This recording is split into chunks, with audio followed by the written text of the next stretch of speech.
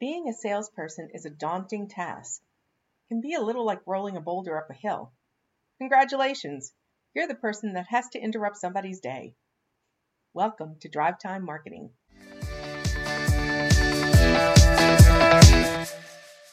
Welcome to Drivetime Marketing, tips, tricks, and tools to drive your marketing to new and great destinations. I'm your host, Julia Carcamo. Our team is currently working on a really fun project, and one that is a little dear to our hearts. It's called the Southern Gaming Summit. Every year, casino operators and vendors who are interested in doing business down south converge in the picturesque town of Biloxi, Mississippi. Because it's not the biggest conference, we have to position it as something very special. And because much of the success of the show is dependent on exhibitors and sponsors, we have to find ways to show them how valuable this smaller gathering can be. We think we're uniquely suited for the role because we are casino industry vendors ourselves. And because we're pretty small compared to our competition, we've had to learn how to maximize our opportunities. You can't always count on getting the level of traffic you wished for at a conference. Or maybe you got a lot of traffic, collected some cards, but now what? Let's talk about flipping that typical vendor model. In my years on the operator side, I talked to many salespeople. I heard many more partial voicemails and saw, not read, even more emails. Being a salesperson is really hard, and too many times it can be a little like rolling a boulder up a hill. My hat's off to you. No, really, it is. You're the person that has to interrupt somebody's day. A day that can include anything from multiple meetings to handling a customer complaint, to scheduling staff, to figuring out how to do more with less. It's a tough gig. Being on the vendor side is a little like finding a needle in a haystack. Only you're the needle, hoping a potential buyer is going to want to look for you and find you.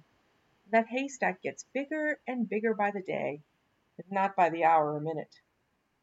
HubSpot has estimated the average human today is inundated with over 2,000 outbound marketing interruptions per day. 2,000! How does that happen? And buyers are figuring out more and more creative ways to block those interruptions. So rather than hoping potential customers hear or see your message, I think it's time to help them find your message. Get this. According to a 2015 Sales for Life report, 77% of B2B buyers said they waited to talk to a vendor until after they did some independent research. And 65% of buyers felt vendor content impacted the final purchase decision. I'm pretty sure those numbers have increased since then. We need to take our sales hats, turn them around, and use the marketing side a little more. To compete in a crowded landscape, let's think about using marketing to bring people to us rather than pushing our marketing out to them. So let's talk about the challenge. How do you get in front of people who aren't taking your calls? How do you get your information in front of buyers who are Googling independently? Googling. I think Googling's a word. It's not, it should be. How do you get on the consideration list your buyer is developing? There are a few parts that make up a strong inbound strategy. Basically, it breaks down into two general stages. First is information and content that can get you found. The other stage consists of landing pages and lead forms and the mechanics that add important information into your CRM systems to help your sales force. Today we're going to focus on the first part.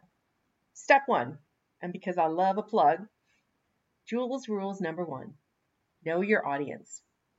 Talk to your current customer. Ask them a few questions, or if you don't have customers yet, find lookalikes of your target. You probably have friends that can be used for these lookalikes for now. Then take a little time to build what's called buyer personas.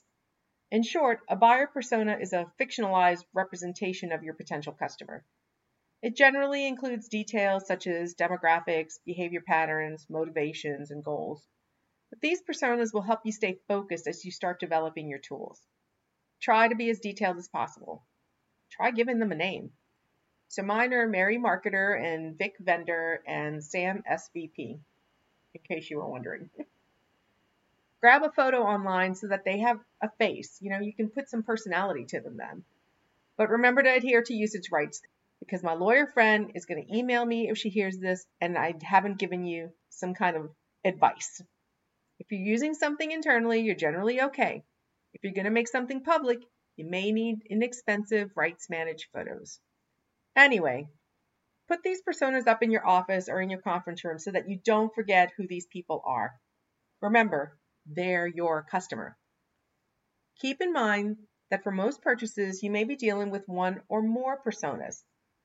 For instance, if you're selling marketing technology, most of your communications may be with the vice president or director of marketing, but who else is going to influence that purchase and the successful outcome of that purchase? Is it IT? Is it finance? How about that database marketer who's been using one tool successfully, maybe just in their mind, but now has to adapt to something new, something you've sold the GM? Does a GM or a store manager have to approve a purchase? What questions or concerns will any of these additional people have? Paint a good picture of each persona involved in the purchase decision and usage. As part of understanding your audience, you have to understand the challenges they're facing, honestly facing. Don't assume that just because you developed a great tool, it's necessarily a solution they see as worth paying for. Once you understand the problems that your solution can solve, it's time to start thinking about content. Now, let's talk about search, keywords, and content. There are a couple tools I use in developing content. The first is the Google AdWords Keyword Planner. It's free, so yay. And it allows you to see what keywords people are using to search for information or answers to their problems. If you're using AdWords to advertise already, your Google Analytics will even show you the search queries people use to get to your site. Based on the clicks and engagement measures, you can decide if you have an opportunity to develop new content or just update the existing content. Another tool I use is Keyword Tool. Yeah, the Keyword Tool is called Keyword Tool. It allows you to type in a keyword to see additional keyword suggestions, and in some cases, it even gives you suggestions for questions you could answer. That part is great for developing content. If you want to have some fun, try this site called Answer the Public. My friends at SpinSuck showed me that one, and sometimes I just go to it for a little fun. There are other tools too. Give a few of them a try. Sometimes one tool will be better than another if you work in a niche industry like I do. Now that you've got some keyword and content ideas, you want to develop that content and get it out. So how do you develop clickable content? Where do you start? Many ideas will come from your keyword research. There are also some great free online tools you can use. I like HubSpot's idea generator, but just Google blog idea generator and you'll see a few options you can try. Now that you have a bunch of ideas, how do you start creating? First, you need to consider your overall business and marketing strategy. Always consider your strategy. It's important that your content marry up with that strategy. Much of this research you do may open up other avenues for you. So you may want to revisit your strategy to see if it's still right for you, or revisit the strategy so that you can drop these crazy ideas that you just found. Then, after you've done your strategy checks, you can start to map out your content. Think of it as a bit of a content family tree. At the top of the tree is the keyword or phrase that you want to be found for, and it should be the one you can be the most competitive with. The next level is 2, 3, 4 questions that your target persona has that you can answer, either by updating the site and your content, so sometimes just utilizing the keywords that you found in your keyword search that you may not be using currently on your site, or by creating content that can be either used on your site or distributed in some other form, like LinkedIn, like industry journals, like industry blogs. The next level after that, remember your family tree. So first you got the keyword, then you got the 3 or 4 questions. Next level after that are 3 or 4 smaller subtopics related to each question. So you see how you're starting to create your content family tree. These become your white papers, your presentations, your videos, your columns, your webinars, whatever content you want to create. It'll take time to go through all this, but once you do, you'll actually have a pretty good 90 days worth of content. So how do you know all this is working? Now you have to think about your KPIs.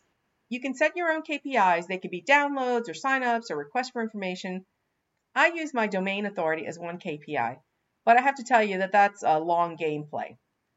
Ultimately, what you want is Google to think that you're the expert or authority on your primary keywords. Okay, here's your assignment for the next week. Do a Google search. Do a keyword search. Find one keyword that you want to concentrate on, and then start to build that family tree. And then start writing. I think you'll really start to get a feel for this, and it'll become second nature for you. That about does it for this week's episode of Drivetime Marketing. I hope you're enjoying the reboot as much as I am enjoying sharing some ideas with you. If you are, please leave us a great review and rating so other marketers can find us. And let us know if you have any comments, suggestions, or questions, or if you want to share your content family tree with us. You can find our show notes at drivetimemarketingpodcast.com, and you can find us every day on Twitter, Facebook, LinkedIn, Instagram. Until next week, good marketing. Talk to you next week.